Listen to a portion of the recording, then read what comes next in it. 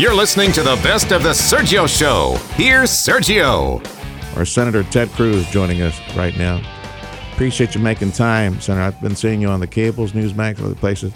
You got a new book related to all wokery and stupidity that's in our culture today. So tell me all about it.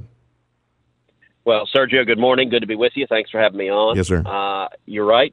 Today I have a brand new book that came out today. It is called Unwoke, How to Defeat Cultural Marxism in America. And it describes, chapter by chapter, how the radical left has seized the major institutions of our nation. So it starts with our universities. Mm-hmm. And I call our universities the Wuhan lab of the woke virus. It's where the virus was created, it's where it mutated, and it's where it spread to the other major institutions of our country. And I detail precisely how that happened, how Marxists came in the 1960s and 70s and began taking over the faculties at elite universities. And from there, it spread to other institutions. The next chapter is K through 12 education, and I describe how critical race theory and radical left took over in elementary and high school. The next chapter is on journalism, and unfortunately, today's journalism is broken. The press is fundamentally broken, and I lay out how that happened. From there, it goes to big business, and then big tech, and then entertainment, Hollywood, movies, TV, sports, music, and finally to science. And in every one of them, I lay out how it happened and why, and then critically, I lay out a battle plan for how to fight back, how to take our institutions back. Because, Sergio, I know that you, like me, you look at what's happening in this country, and it is terrifying. It is infuriating what is being done to our country, and we've got to fight to take it back. Yes, sir. And, you went to print with your book obviously before the bloodshed, the massacre of innocents in Israel. Right. And right now we are reaping the foul stench, rotted fruit of this leftism, this Marxism, these America haters, capitalism haters, Jew haters, and we see them on campuses and in the streets all over our nation. And there you go. That is the fruit of this leftist seed in American academia all these years. Man, it's like you could write a whole new chapter on what's taking place right now. Well, you're absolutely right. We are seeing with these rabidly anti-Israel and anti-Semitic protests on college campuses across the country, violent protests that are harassing and threatening Jewish students on campus. And just a couple of weeks ago, I was sitting down talking with a very successful tech entrepreneur from Silicon Valley who leans left. And he was expressing bewilderment at this vicious anti-Semitism that we're seeing in the House of Representatives, from the squad, and our college campuses. And I explained what you just said, Sergio, that this is the direct result of the cultural Marxists. So Marx framed everything as an inevitable and unavoidable battle between oppressors and victims. And he framed it socioeconomically, where the oppressors were the owners of capital, and the victims were the proletariat, the workers, and his solution was a violent revolution of the proletariat where they overthrow the owners of capital and they use government and force to redistribute the wealth from the oppressors to the victims. And what the cultural Marxists have done is they've applied that same frame, except they've applied it to race, framing this country as an inevitable battle between races. They've applied it to gender and sexual orientation and gender identity. And when it comes to what's happening in Israel, the reason the left is so viciously anti-Israel is they have coded Jews as oppressors, and they have coded the Palestinians as the victims. Yeah. And so the result is they support the violent revolution of the victims, forcibly redistributing and taking from the oppressors. And it's vicious and it's indefensible, but it is exactly what you said, the rotted fruit of this poisonous tree. Our Senator Ted Cruz joining us, and we're addressing all the issues of wokery. He's got a new book related to all this. But Ted, the top issues that people do not pay attention to, and I was addressing this with another friend who checked in earlier, and I'll play that conversation today or tomorrow. And on this election day, And this is nothing new. I mean, this goes back way back, a couple of centuries. The American people are not informed enough. They don't take the time to look at the top issues that they're voting for. It is always seems to be populism or personality that trumps principle. Like today, for example, we're looking at Kentucky and Andy Beshear, the very popular, they keep saying, very popular Democrat governor. Well, where the heck are these conservatives and people defending traditional values and principles? Why the hell are you voting in a Democrat that's going to veto everything that comes at him from a conservative legislature in that state? People vote personality. People vote for populism, and they do not vote principle, and that scares me. That's been for the longest time. It's worse now than ever before at a time when we have potentially lethal national death, the open border invasion that's taking place, the diluting of our currency, the cultural perversion that's taking place in society. All of that is enhanced or promoted by the Democrat Party, the modern Democrat Party, and people continue to vote stupidly. Well, Sergio, you're exactly right, and the causes of that are exactly what's addressed in this new book, Unwoke, where, you know, what is driving that. Number one, you've got journalism, and journalism is fundamentally broken. The corporate media is corrupt. They're no longer trying to be impartial. They're not trying to present both sides. Instead, Donald Trump broke the media, and they view their job today as advocates. The media is rooting in Kentucky for the Democrat governor to be reelected. That's who the media wants, and every story they cover, every adjective they use, every story they refuse to cover is directed towards driving a political objective. Big Tech wants the Democrat to win, and every story they amplify is directed towards helping the Democrat to win. Every story they suppress is directed to helping the Democrat win. Likewise, entertainment. Look, you look at Hollywood, you look at movies and TV and music, all of that is directed. It's now ideological. And what the cultural Marxists are doing is they're using culture to push their agenda and to push it aggressively. And so the solution is frankly what you're doing right now, Sergio. What I argue in this book, every chapter, I lay out what we do about it. And a big part of it is sunlight and transparency. Listen, the ideas of the radical left are wildly unpopular. No one in their right mind supports abolishing the police. No one in their right mind supports the open borders and chaos we have at our southern border. No one in their right mind supports medically sterilizing 8-year-old children and surgically castrating them. Yeah. Those are 90-10 issues with the vast majority of Americans thinking that's nutty. So how do they happen? They happen because the radical left has seized the organs of transmission of ideas, and we need to shine a light, and we need to exercise power. And part of exercising power is showing up at the ballot box and voting the bums out.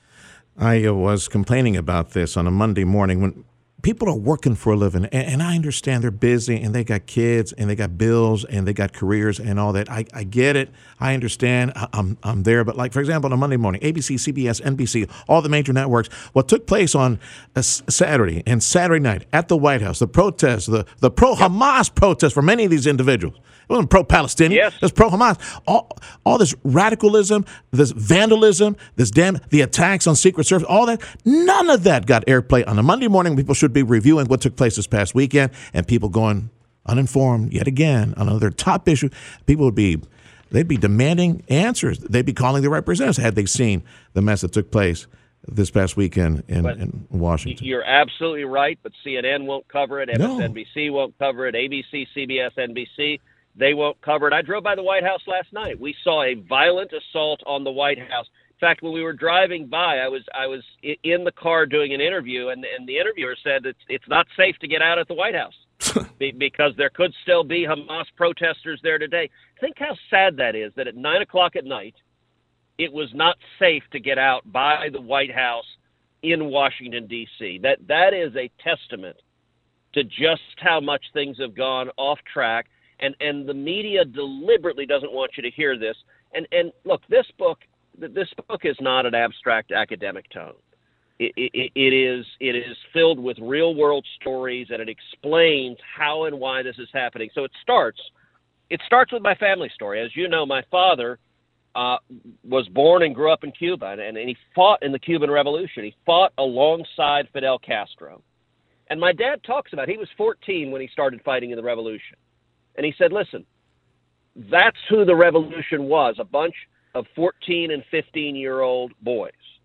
And Marxists always start with the kids. If you look at every communist revolution, it is teenagers who are young and idealistic and filled with passion, but they also have no world experience. They don't have wisdom, and they're easily deceived. And that's why Marxists target the kids. And I tell the story, as you know, my father was imprisoned. He was tortured in Cuba. My aunt, my tia Sonia, was imprisoned and tortured by Castro's goons in Cuba. But I tell the story about my grandmother, my abuela. She was a sixth grade teacher.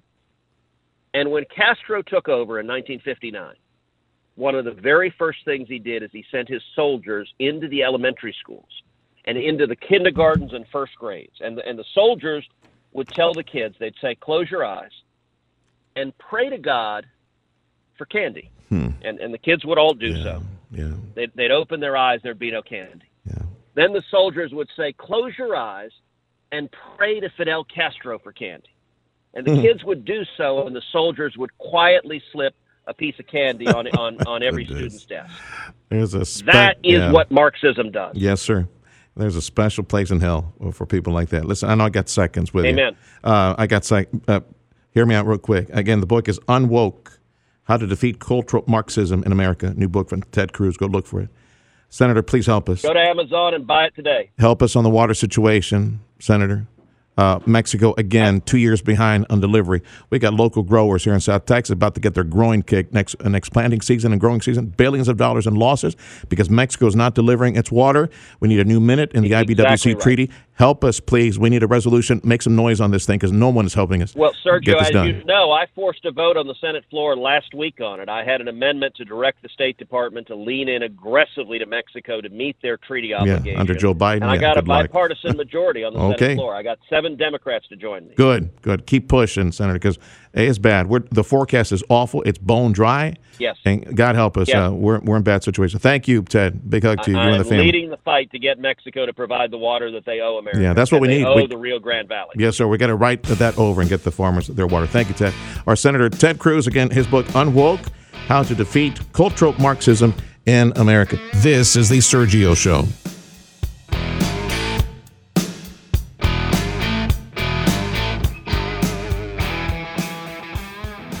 You're always on the go. Obviously pretty busy. Busy with work. Picking up my kids from school.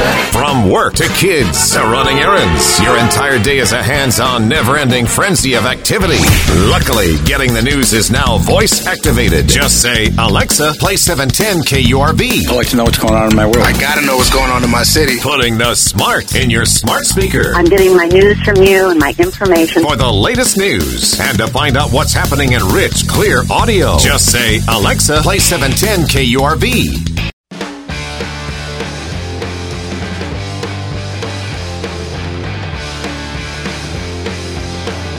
You're listening to the best of the Sergio Show. Here's Sergio.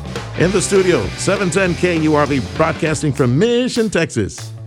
Abraham Garcia is executive director of the Hidalgo County Bar Association, and he did good with his life. He worked here briefly and went on and got a life. I understand. He left radio and actually decided to do something with his life. Yeah, and Valery Torres is a co-chair of the Heart Gallery Committee. Oh, we know what the Heart Gallery is.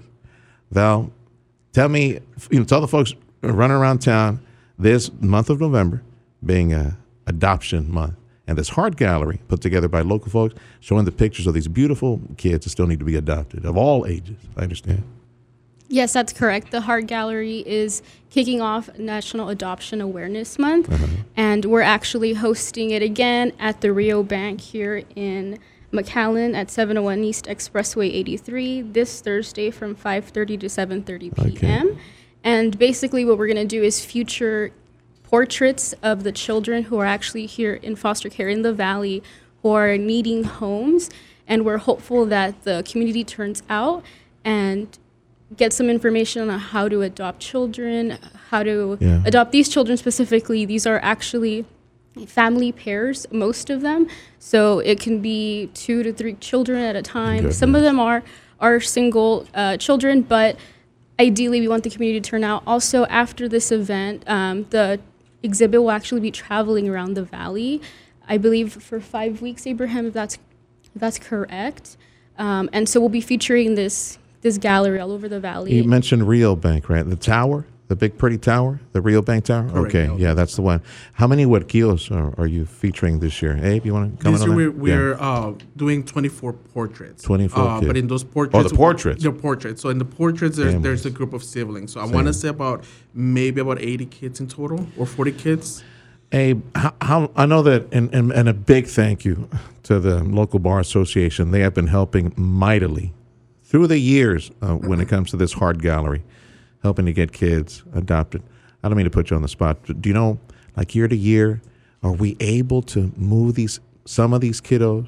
Or do we have like repeat participants? You know what I mean? It's like, how many kids can we clear at a wonderfully emotional, intense, because these faces are beautiful, and I'm sure that at the meeting someone has moved to adopt some of these children. Are you able to clear them year to year? We are, yeah. So we actually, it's weird. As soon as the Heart Gallery opens on the first day, the second day, our phones are always Excellent. ringing, calling, hey, how can we adopt? Who do we need to contact? What do we need to do to get them out of that system? So it helps. So that's the reason why we keep doing it every year. We're talking about the annual Heart Gallery. It's an exhibit that features big posters with the pictures of local kids, right? Mostly are local kids that need to be adopted. And this year, how many posters? 24 portraits. 24 portraits, brother. Of the 24 portraits, some are single kids. Others are family, like brother, sister, like that. Yeah, group of siblings. Might be ideal if we can get them adopted all at the same time, right? That's up. But I'm Garcia. He's the executive director of the Hidalgo County Bar Association. We want to thank them for every single year sponsoring and promoting the Heart Gallery, trying to get local kids that are ready to be adopted. They're clear, and you would know this on the legal side, Abe. The strings are all detached, right? No one's going to come and say, hey, that's my blood kin, and I'm going to rip that kid away from you, despite the fact that you may have emotionally have bonded and invested with that child. These children are free and clear to be adopted. You see that beautiful face and the little sister? Take them. They want a home. I want a forever home. That's the way it works. That's the way it works. And then we also, in the portraits, we have a short bio as to why the kids want to be adopted. Why do they want to be? And some of these kids also have disabilities. So usually people tend to look over that and go for the younger babies. And that's why we have this event. So even the kids with disabilities have a chance to be adopted. Yeah. But I'm Garcia, Executive Director, Hidalgo County Bar Association. Valery Torres, co-chair of the Heart Gallery Committee here in South Texas. The process of adopting, I don't know which one you two want to address this. I understand that there are some applications, background need to clear, fees need to be paid. Sometimes it's cumbersome. It's a pain in the butt. No other way to say it. I wish it was easier, to be able to adopt. But I guess at the same time, you got to think about the kids' safety. But how long, Val? How long? If you start now, you fell in love with like a couple of kids and one poster. You start now, you say, I want these babies. I want to give them home. How long do you have to wait until it's all said and done? I'm actually unsure, but I do know that DFPS will be giving us information to post at the gallery and for the traveling exhibit that will directly link the interested parents to adopt the children. It'll directly link their information so they could be in contact with them. Another great thing about this year's Heart Gallery is that even if you can't adopt or you're not interested in adopting, if you do want to help these children, we actually have, this year we're doing a wish list. So each child that's being featured is creating a wish list right now. Okay. And there's going to be a QR code, and you can purchase items directly from their wish list. That way this like a Christmas wish list? Yeah. Is that what it is? Well, that's wonderful. That's really nice. A legal side, how expensive is it? How much do people spend in order to get this done? And we had family here at the station. Our boss lady for many years. Mm-hmm. Remember Jane? Yes. I know you were here at one time. She went through that process, and it was long, and there were several $1,000s that they spent, but they didn't because they love these children. So más o menos, or some of the expenses related to all this can can anybody help with the expenses related to this? Do you Absolutely. There's different organizations out there that do grants to help out with expenses, or at least some of the fees to help cover those expenses, because it is expensive. I'm not sure the actual amount of how much it is, but I'm pretty sure that it's over 50 grand per children or for the fees plus legal fees. So it is something that is expensive. In total. But like I said, there's grants, there's organizations that are always out there willing to help financially if they get approved to help cover for those fees. The Art Gallery over at Rio Bank, at the tower right off the freeway. Everybody knows where Rio Bank here is in McAllen. When is it? What time? And then tell me the next one, because I know this gallery moves around quite a bit. So this will be taking place November 9th, this Thursday, from 5:30 p.m. to 7:30 p.m. at Rio Bank here in McAllen. And we will have light refreshments for everybody to enjoy, to come out, bring the family. It's open to the public. Okay, so it's a one-stop information also station, right? Hey, you got any questions related to that? You have folks from Family Protective Services there. Correct. To answer some of the questions. Anything else I missed you want folks to know about? Again, it's the annual Heart Gallery. And we've got several kiddos, about 2 dozen or so, that need to be adopted from this area. You can give these kids a forever home. Anything else, Abe? Yes, the Heart Gallery exhibit will stay at Rio Bank for about a week. And okay, then so we leave those pictures there. Yeah, we're going to leave those pictures there for a week, and then it's going to travel throughout the county. We have several locations already that are confirmed where they're going to move throughout the month of December. Going to move, for the month of November. December. And December. Yes, I think it will be about the first 2 weeks of adoption month. Okay, so the first one is in McAllen at the Rio Bank, and Val's scrolling through her phone, see if she can find the list of the other places. I do know one of the weeks will be at the Basilica in San Juan. Another week will be at Edwards Abstract Title in Edinburgh. Another week will be at the FAR Public Library. Okay, nice. And then we do have... we have another church that we're going to have it, but we're going to be posting all this information on our social media. Get it to us and we'll copy-paste it on our social media site. And we'll have the information on our website. Thanks for stopping by, y'all. Yeah. At first I saw Abe down the hall. I said, oh, this guy again. I told Fred, I bet you he's coming to grovel and beg for his job back when he left it long ago. I don't know, dude. He's a high-powered, super rich, powerful attorney. He's the president. He's the leader of the local bar, and he's gonna, you'd be begging him for a job. So I'm trying to be real nice to him. Thank you, Abe, for stopping by. Thank you so much. I got to see Executive Director, Hidalgo County Bar Association, Valery Torres, with the Heart Gallery again. I don't know, maybe something God's been tugging at your heart. Maybe you're an empty nester now, or maybe it's time to give some of these kids, beautiful kids. It's the annual Heart Gallery. Make some time, stop by, look at these beautiful faces. Maybe your home could be the forever home for some of these kids. This is the Sergio Show.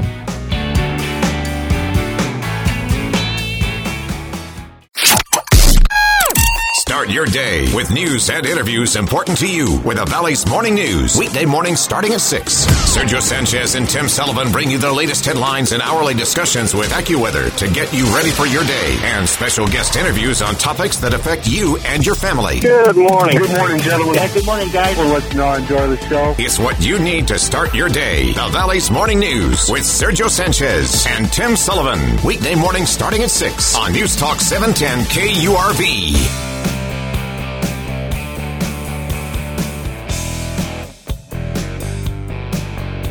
You're listening to the best of the Sergio Show. Here's Sergio. Up in D.C., the haggling, wheeling, and dealing on billions here, billions there. On the Senate side, they'd like to wrap up a whole bunch of billions for Ukraine, Israel, and also, air quotes now, border security money. Yeah, probably grease the skids to process folks to come into the country much faster. On the House side, they would like to do things step by step. One piece of legislation at a time. They already took care of the Israeli one. But anyway, I don't know if they're going to find any middle ground on any of this. Let's talk about the lack of border security, and we welcome back to the program. Friend of the station, friend of Texas, friend of anyone loving liberty, in my opinion, that'd be our buddy Chip Roy, Congressman Chip Roy. And I say, chip, chip, hooray, every time I get to speak with him. How are we going to find any type of middle ground to provide some assistance to Israel. Let's start there, Congressman, because Senate and House are very far apart on how to approach this right now. Well, Sergio, great to be on. And first of all, my view of this is pretty simple. I mean, we, the House, are trying to do the job the American people sent us there to do. You just said it. We're trying to do things step by step. We're not going to agree to one of these massive Washington packages. Biden and the Senate Democrats are demanding that we pick Israel and put it in, and then include the border funding, quote unquote, that you just alluded to, which is literally nothing more than throwing money to process more people at the problem that has been created by the Biden administration that refuses to actually enforce the laws and make policies that will allow us to secure the border. That's the truth. You know it. I know it. Border Patrol knows it. Anybody who follows it, anybody who knows the news knows it. Last night we saw 2 American citizens from Georgia who died in that brutal car accident when you had a human smuggler who was driving the other vehicle. It was filled with several individuals that were here illegally. And you had this just tragic car accident where they all died, including 2 American citizens. This stuff's happening every single day, and we have a duty to stop it. And the best way for us to do that is to not give in to these ridiculous demands by the Biden administration. So we're still trying to be responsible, move appropriations bills, get our job done, try to hold spending in check since we said we would do that, try to stop the expansion of the IRS since we said we would do that, and importantly, support Israel because America's always said we would do that, and then get busy doing what we need to do for the border and the other things that we need to do. So that's where we're staying focused. I hope that Speaker Johnson will listen to what we're saying. We'll know here in the next 24 to 48 hours. But, I'm not going to support a so-called clean continuing resolution, and I'm not going to support President Biden's mumbo-jumbo. So, we better come up with a plan that's sellable or we're going to not be in the best place to defend the American people. Yeah, or we're about a week away, right, Congressman? About a week away from the next CR, the deadline for that? Yeah, government funding expires next Friday night at midnight. Okay. Is there anything on the border security side, specifically for DHS? And, we always say that Congress has the power of the purse. Okay. Well, how about tying up that purse? You know what, DHS, you ain't doing your job. Mayorkas, how about you get a $1 salary? Something big like that gets people's attention again on this border security mess, because it's not getting the traction, obviously not getting the traction on the dinosaur media networks. They're not paying attention to this thing as they should, and helping voters, helping the electorate be more informed on this mess that we have at the border. Well, I mean, I'll tell you, the Republican House of Representatives, Republican-led House of Representatives, we have passed the best border security bill that the Congress has ever passed. It's sitting over in the Senate. We passed a Department of Homeland Security funding bill that was constrained, but still gave them dollars to do their job. But importantly, we passed it, but we held it at the desk and said, if you pass H.R. 2, which are the policies we need, then here's your funding bill. And by the way, that funding bill had constraints in it as well to ensure that dollars weren't being spent to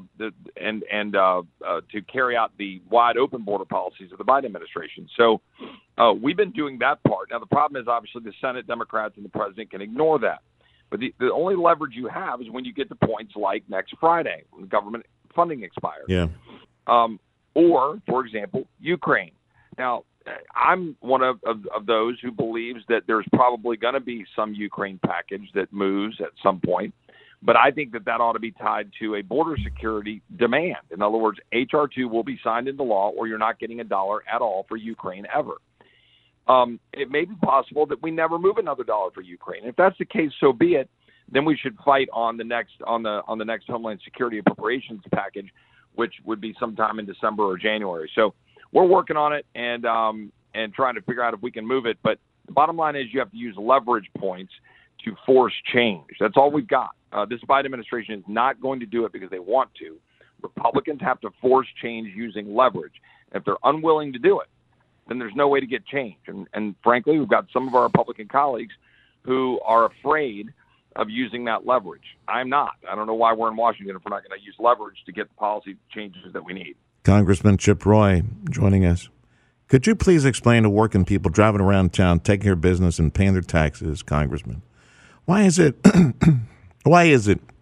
that when it comes to aid for Ukraine, aid to Israel, and may I add, there are billions, if not trillions of dollars in assets and money in those two countries. They're rich. They're both rich. And I know, Ukraine, they're in trouble with fighting Vladimir Putin, and of course, Israel is our best friend in the Middle East. But why is it that we don't structure this aid more like a loan? Kind of like, I don't know, like the Frenchies did when we were birthed over 2 centuries ago. They expected to be paid for, our fight against the Brits. How come we don't set it up where we tell Ukraine, okay, by the way, we're going to audit this money, and when you pay it back in wheat, pay it back in some asset, take some of your natural resources, and you help us, help our country.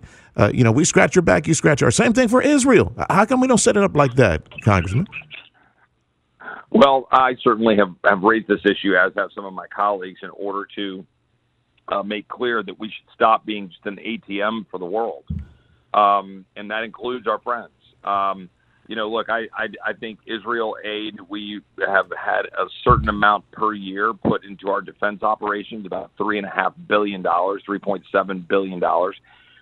In my view, that has been a strong return on our investment in terms of our own national security, working on developing Iron Dome, working on setting up the kinds of mechanism against a lot of those terrorist entities throughout the Middle East, without having us necessarily immersed in all of these endless wars that we've been in over the last 20 years.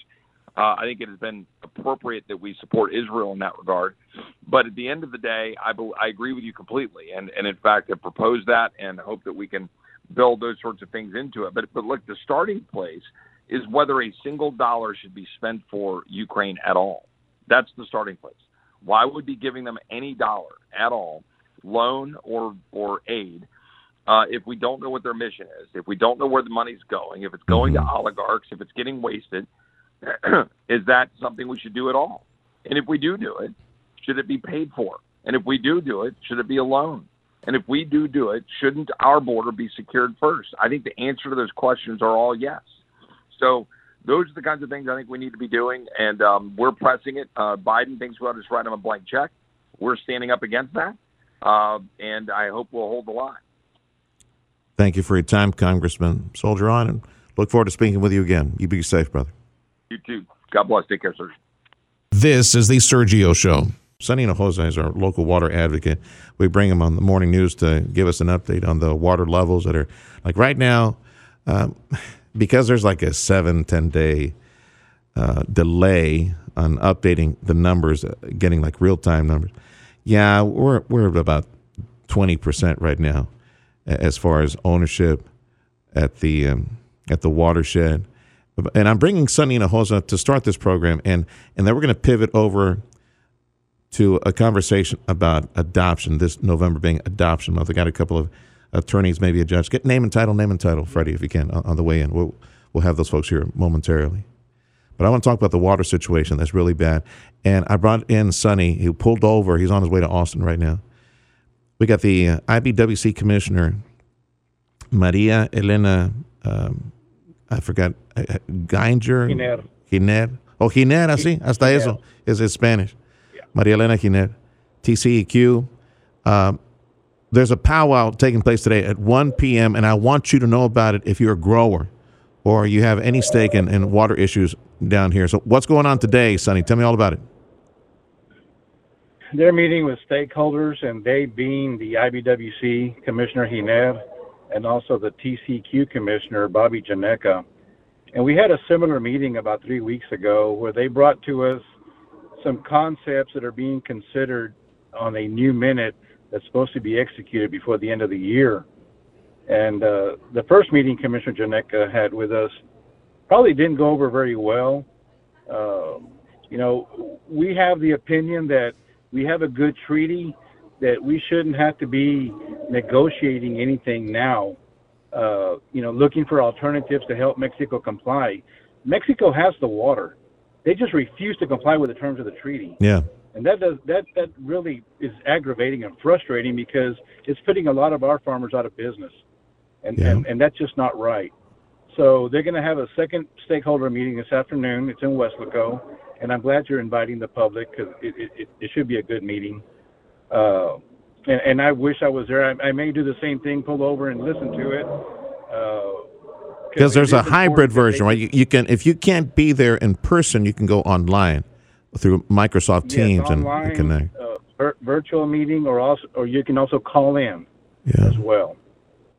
So, Sonny, would give me your honest opinion.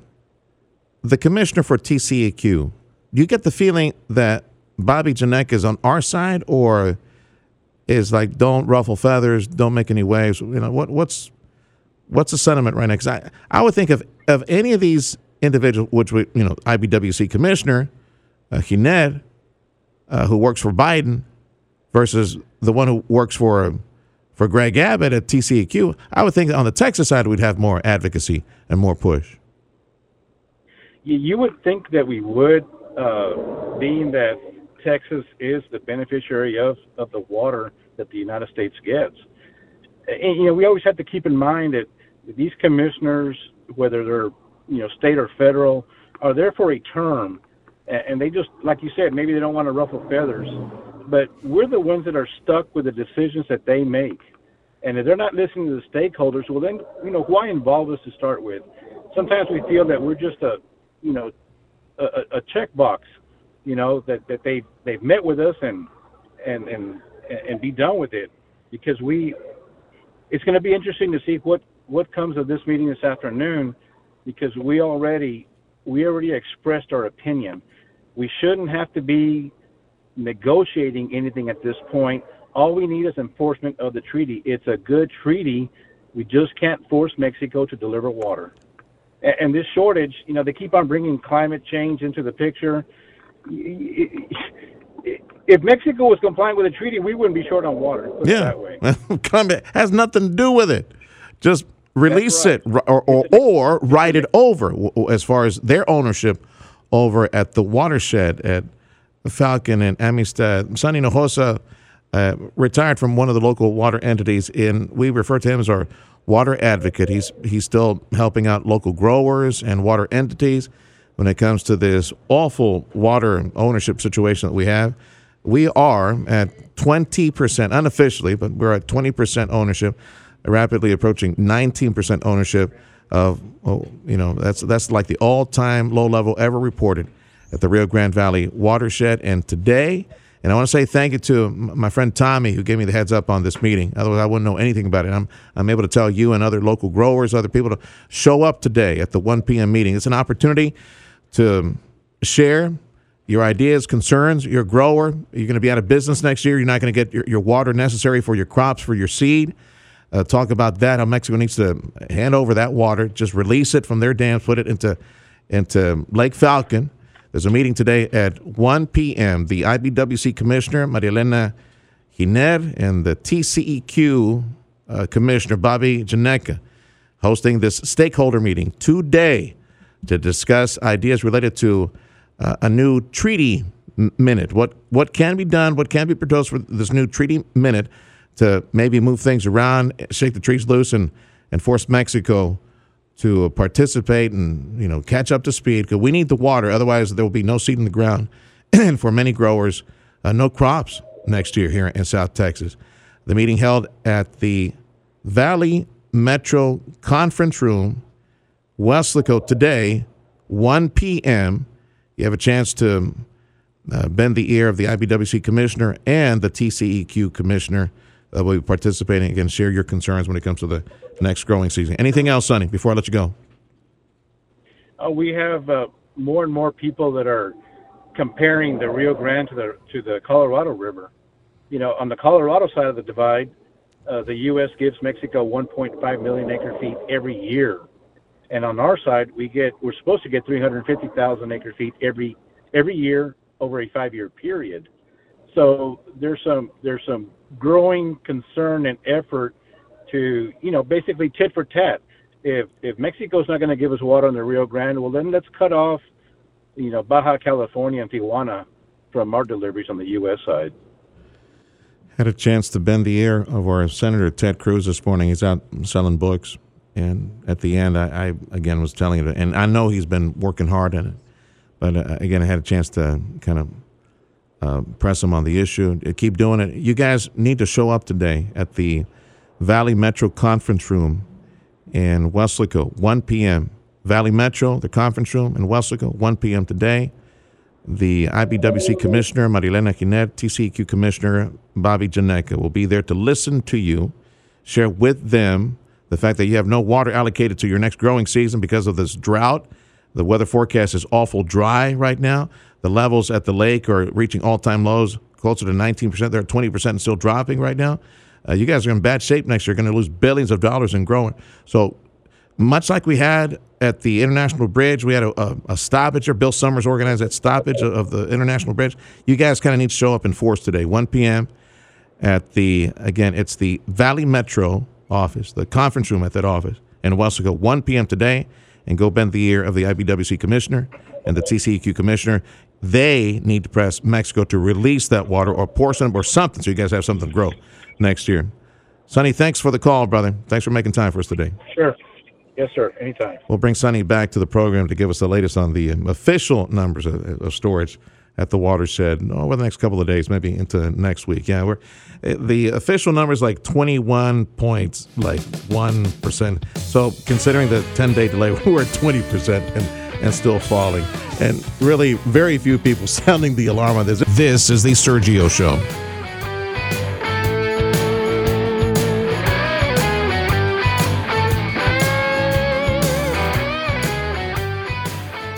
News Talk 710 KURV. When news breaks, we break in. Breaking news. Stay alert and listen to the weather forecast. We need to be aware and alert to what's going on. Breaking news means it's happening now, and we mean now. Breaking news underway right now. Breaking news on News Talk 710 KURV means we're bringing you the news as it happens. We have an active shooter, multiple gunshot victims. In this particular instance, we are in receipt of information. When news breaks, we'll break in. Count on News Talk 710 KURV and KURV.com.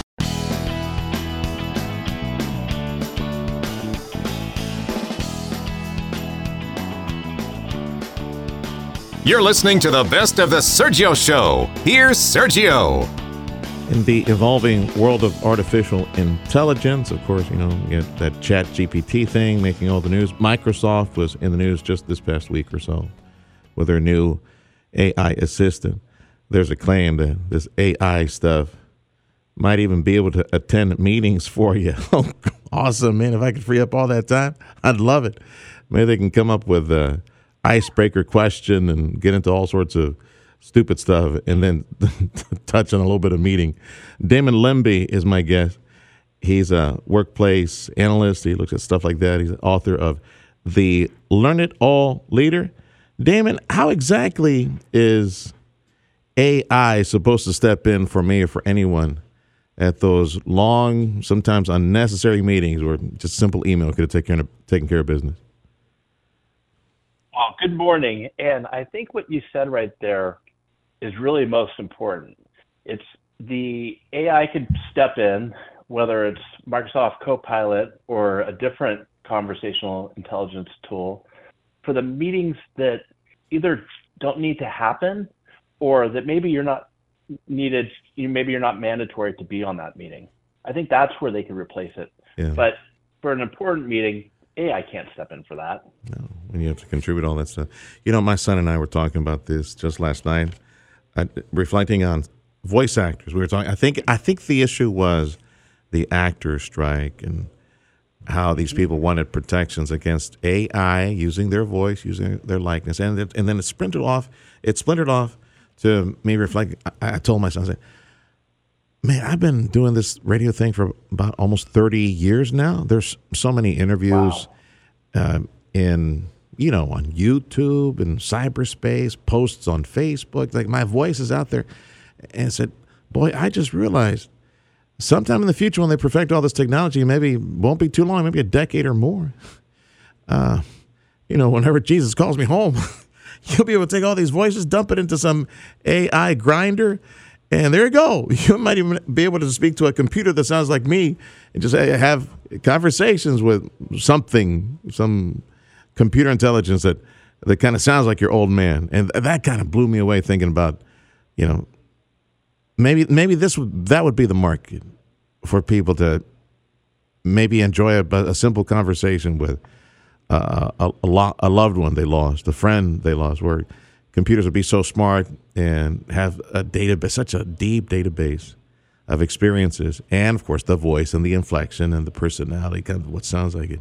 That might be eventually the big market, what people would be paying for to get at least a shadow of what their friends and family used to be. Anyway, just a thought on that. Wow. I mean, I've never really thought about that, but when you were mentioning that, I lost my dad in 2010. Yeah. And I mean, how crazy would it be to be able to, have like an AI generated conversation?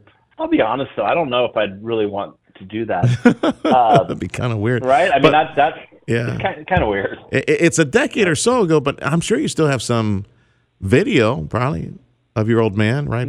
Plenty of video and audio of that. Okay, so back to the workplace. How do you see, and you examining workplace culture all the time, how do you see AI, either ChatGPT or Microsoft or Apple, whoever comes out with this software, how do you see it actually helping us on the work floor? So there's two camps. One camp says robots, AI is going to take over and it's going to eliminate all the jobs. The other side of the fence, which I want to believe in, is that it's going to help enhance the workforce. The past 3 industrial revolutions, it took away some jobs, but it created more. And where I think it can help us is to eliminate some of the, tedious jobs and allow individuals to focus on higher level work. I think that's what the potential benefit is.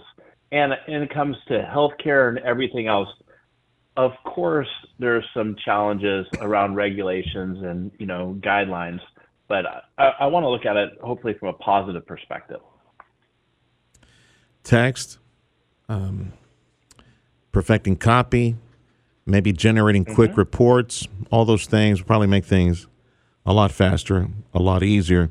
Outside of that, I guess it still needs to be discovered how all this AI stuff will wind up making things easier. And I do agree with people like Elon Musk and the folks where, I mean, if it's a routine function or somebody's just a place sitter or a placeholder or somebody sitting in a chair, a receptionist, things like that, anything from burger flipping to just doing common day-to-day stuff, I do see where the majority of the service sector jobs are in danger because of this. Somebody said that like 80% of the service sector might be affected by robots and by AI taking over, and very soon, maybe within the next decade, 15, 20 years, something like that. They'll be here before you know it.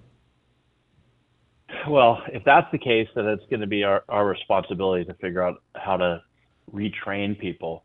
I mean, there's certain things I don't think that AI is ever going to be able to replace, and it's going to be our responsibility to train up on skills like critical thinking, strategic thinking, emotional intelligence, so that we can leverage AI as a tool. But you're going to have that human aspect. I mean, it could be a big challenge if we take the humans completely out of the equation.